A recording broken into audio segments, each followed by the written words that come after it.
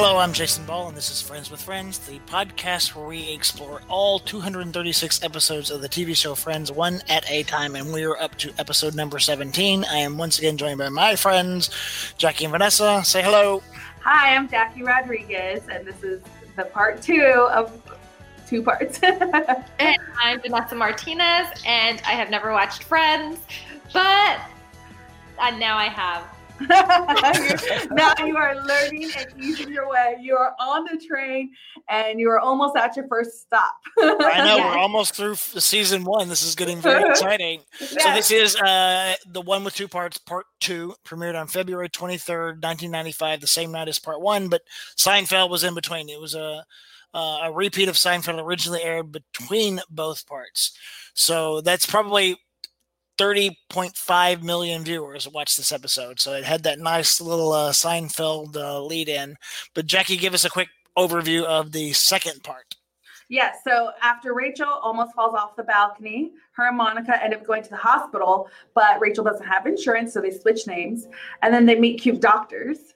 And then Joey continues to date Ursula, and then Ross is questioning if he's ready to be a dad. So this is, they take the mistaken identity up a notch in this episode with the Rachel Monica playing each other in the hospital. So I thought that was pretty funny that they had the mistaken identity with Ursula and Phoebe, and then they take it to a whole new level in this second half of the episode. And the nurse receptionist at the hospital, do you know who she is? I do not. No.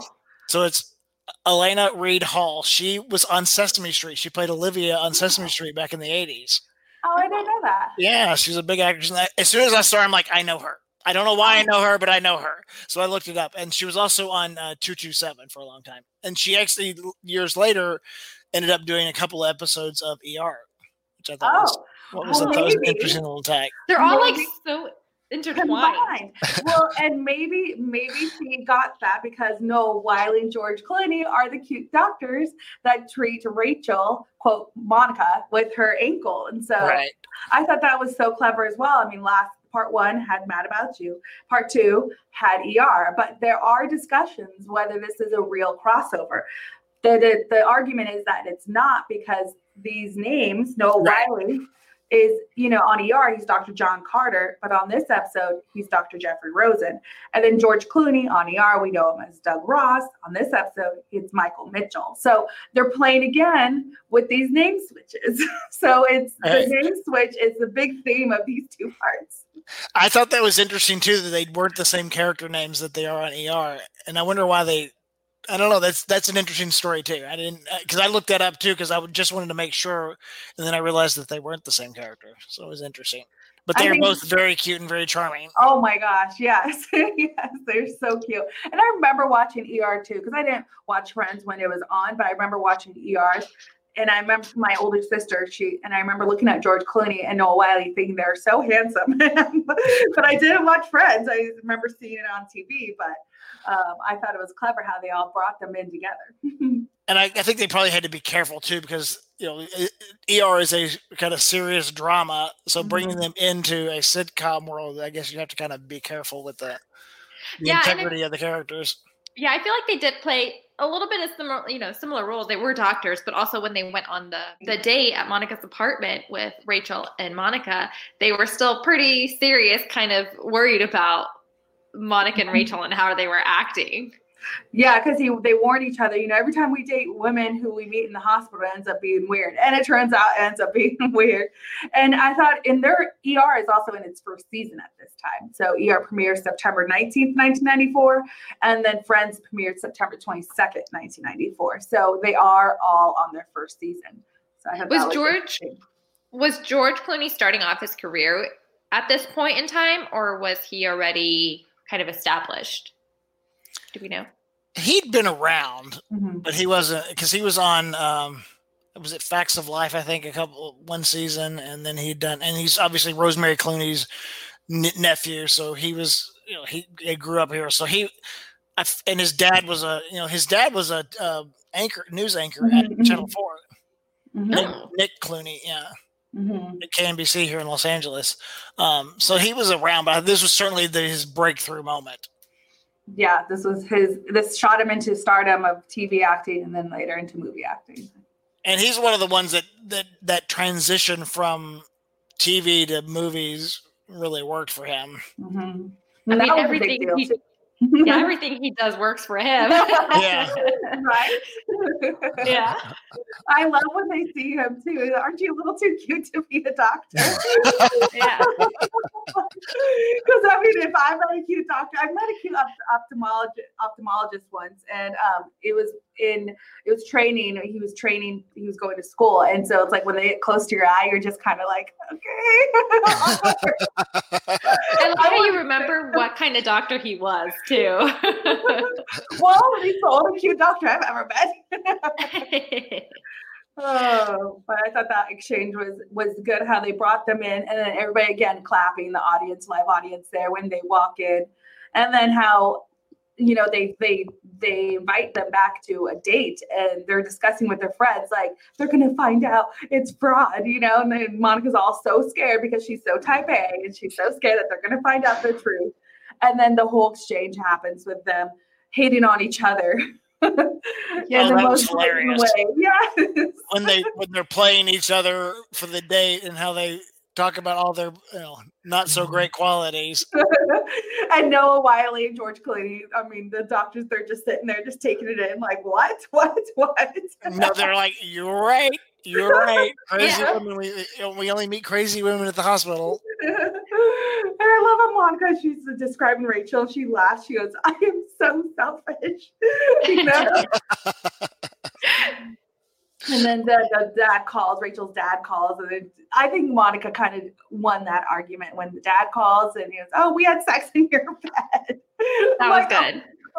So yeah, that was went one step too far. Yeah. Made it very, very funny. And Rachel's reaction, she puts her hand on her heart and just like, oh my God.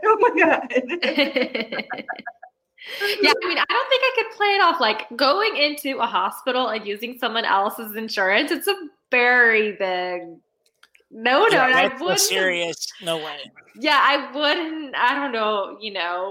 Granted, at one point in time, I was like, I don't think I had insurance. No. Thankfully, that whole switch happened when I was around 24 or something, when it's like, oh, by the way, everyone can now be on their parents' insurance until they're 26. Yeah. So I thankfully was never without insurance because it had just started at that point. But if that were to happen to me, I don't know. I'd be in my house wrapped in bubble wrap. So I don't have to use anyone else's insurance. See, I wasn't of age when that switch happened, when they made it older. So I remember there were a few months that I didn't have insurance, but it's still confusing to me. Thankfully our company offers insurance, but it's like when I wasn't here, I had to pay for it on my own. It was so expensive. And so when you're starting out your life like Rachel, you don't know that you have to shop for this stuff. What is a deductible? What is everything? So she just doesn't get it. She doesn't have it. And so because she's kind of just still trying to figure it out in this first season. And they bring up a good point. She's self-absorbed in other things that she forgets about the important parts, like insurance. Yeah, it's still growing. That is very true of a 20s story for sure. For sure in the 90s when, insurance was, not where everybody had insurance like people do today. So yeah. It still confuses me. When I choose plans, I ask other people or call my dad, is this right? That's true. Yeah. I like the way they kept the SAP joke going in this episode too, with Bugs Bunny and Gossamer, which I thought it was interesting that the clip they used from Bugs Bunny was with Gossamer, the big orange character monster, instead of like something that was more common and more well known. So I thought that was maybe. Luckily, I knew what show it was because I also watched Bugs Bunny, but say maybe that was somebody's favorite episode in the must have been, right? Bugs Bunny. Yeah. I wonder too. I would like to ask the creators why those shows and why they picked them. Again, we have our theory of the homage to the old sitcoms and stuff, but who picked those scenes? You know, if we were to do a show today, I would probably have Friends on the TV.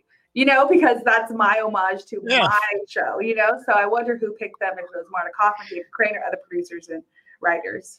Yeah, or maybe it was a whole rights issue where they couldn't get, they could only get certain clips. That's true.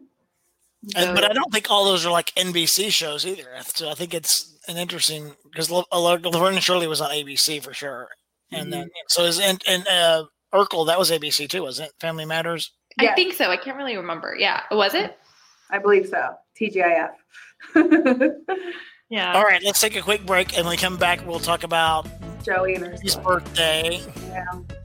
Yeah. Ursula and Joey, and then Ross and his fatherly worries. All right, we'll be right back. Angie's List is now Angie, and we've heard a lot of theories about why. I thought it was an eco move. Fewer words, less paper. No, it was so you could say it faster. No, it's to be more iconic. Must be a tech thing. But those aren't quite right.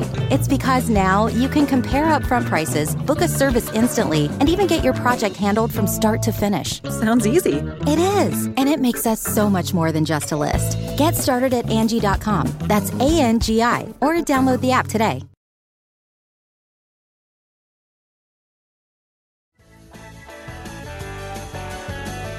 And we are back.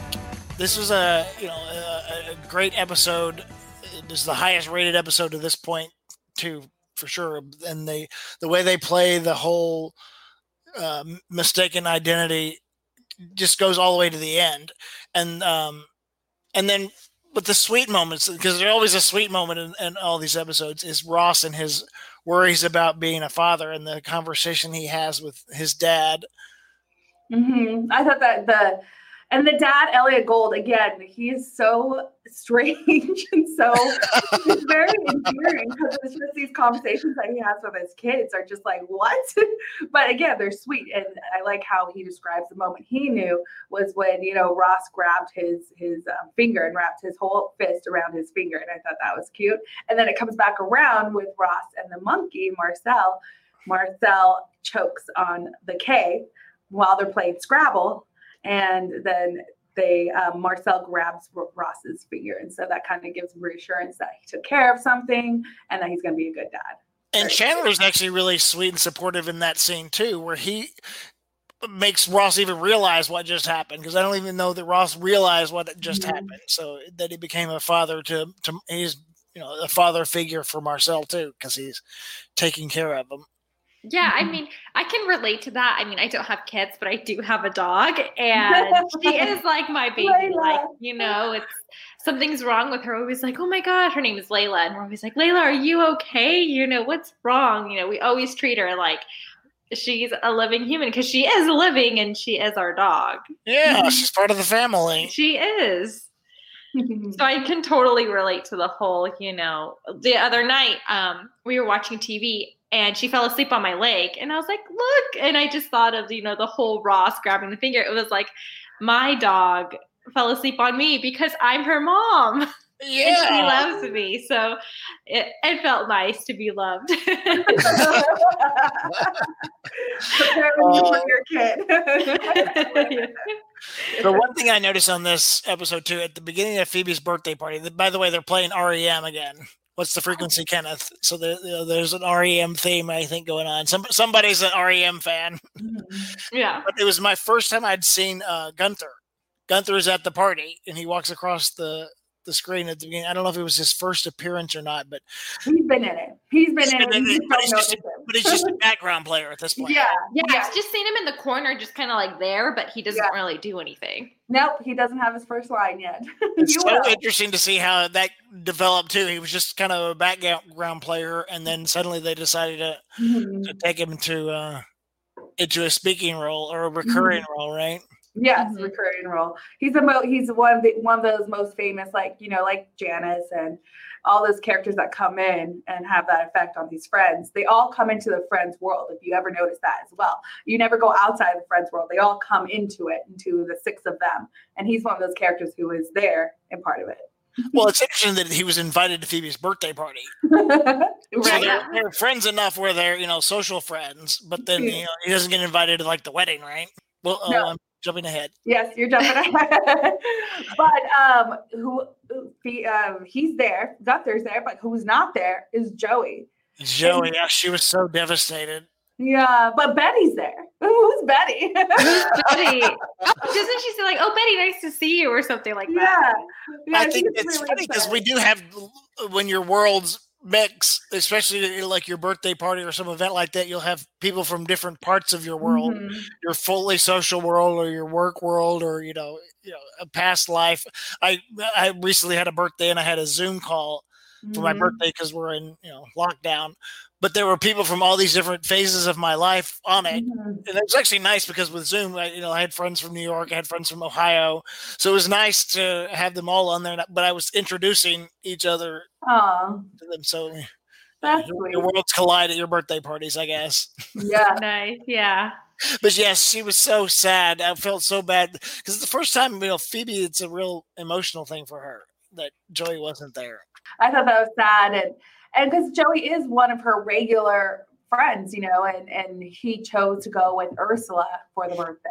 And I like how they also, when they're talking about Phoebe's birthday party, like it takes Joey a minute to realize, Phoebe is the same day as Ursula's. And they pause for him to like catch him up. Yeah. And they do that several times throughout the series. The thing with Joey is either they pause for him to let him catch up, or he goes, "We're talking about sex, right?" To confirm what the topic is. Confirms, with those random conversations. And so the last episode ended with Phoebe answering the door, and Ursula's wearing, his shirt. So the relationship has already gone physical, and then Ursula decides to just ghost him. And Phoebe finds that out and feels bad and feels empathy. So what does she do? Mistaken identity, breaks up with him as Ursula wearing the sweater that Joey got her. But did you notice in the scene where Phoebe goes to talk to Ursula, she gives her a thermos for her birthday? Judy Jetson. Yeah. And in one of the previous episodes we saw, she had a thermos with milk in it that she gave Rachel when she was eating her oatmeal raisin cookies. Oh yeah, when they broke up with Paulo, she really loves. There's the advantages of the thermoses. Yeah, I remember my dad used to have one. I think I never had one. Yeah, maybe I did, but I don't know. But didn't she say that Ursula stole that from her when she was a kid? Oh, I think I don't remember. I think that was one of the things she was complaining about. The Judy Jetson. You know who Judy Jetson is, right? Yes. That's in the Jetsons. Yes. Yeah. Because Ursula always kind of steals things from Phoebe, with the boyfriend when they were younger. And now, Ursula or Phoebe's fear that she's going to steal Joey. And so again, Phoebe, the way that she just she's so sweet and she's so vulnerable in this episode, but she feels bad for Joey. And so she goes and breaks up with him. But I like how when they kiss, and Phoebe leans back and is smiling because she's like, "Oh my God, I just kissed Joey." And it wasn't what I expected to be. Yeah. Do you think she liked it, or do you think she was just kind of totally liked it? They both totally liked it. Yeah. But here's what's interesting is that the writers or the producers don't expand on that relationship. Okay, they kissed. What now? You think, and that's how the episode ends, is you think okay, something more could happen there. But they don't. And they don't do that with any other friends' relationships because they wanted the main relationship to be Ross and Rachel. And so they didn't want to expand on any other friends getting together yet because they're building up for Ross and Rachel. Can you say if we ever see them together? No, don't say. Some things have to be left to the mystery. I'll just wait until then. The very end too, the little tag ending when they're do the whole thing in Spanish is hilarious too. Yes, I thought that was hilarious. It was well played. Very well played. The joke kept going into the very last end credit scene. Yeah, hilarious. And then did you guys also notice that they were talking about the Rainbow Room in this episode?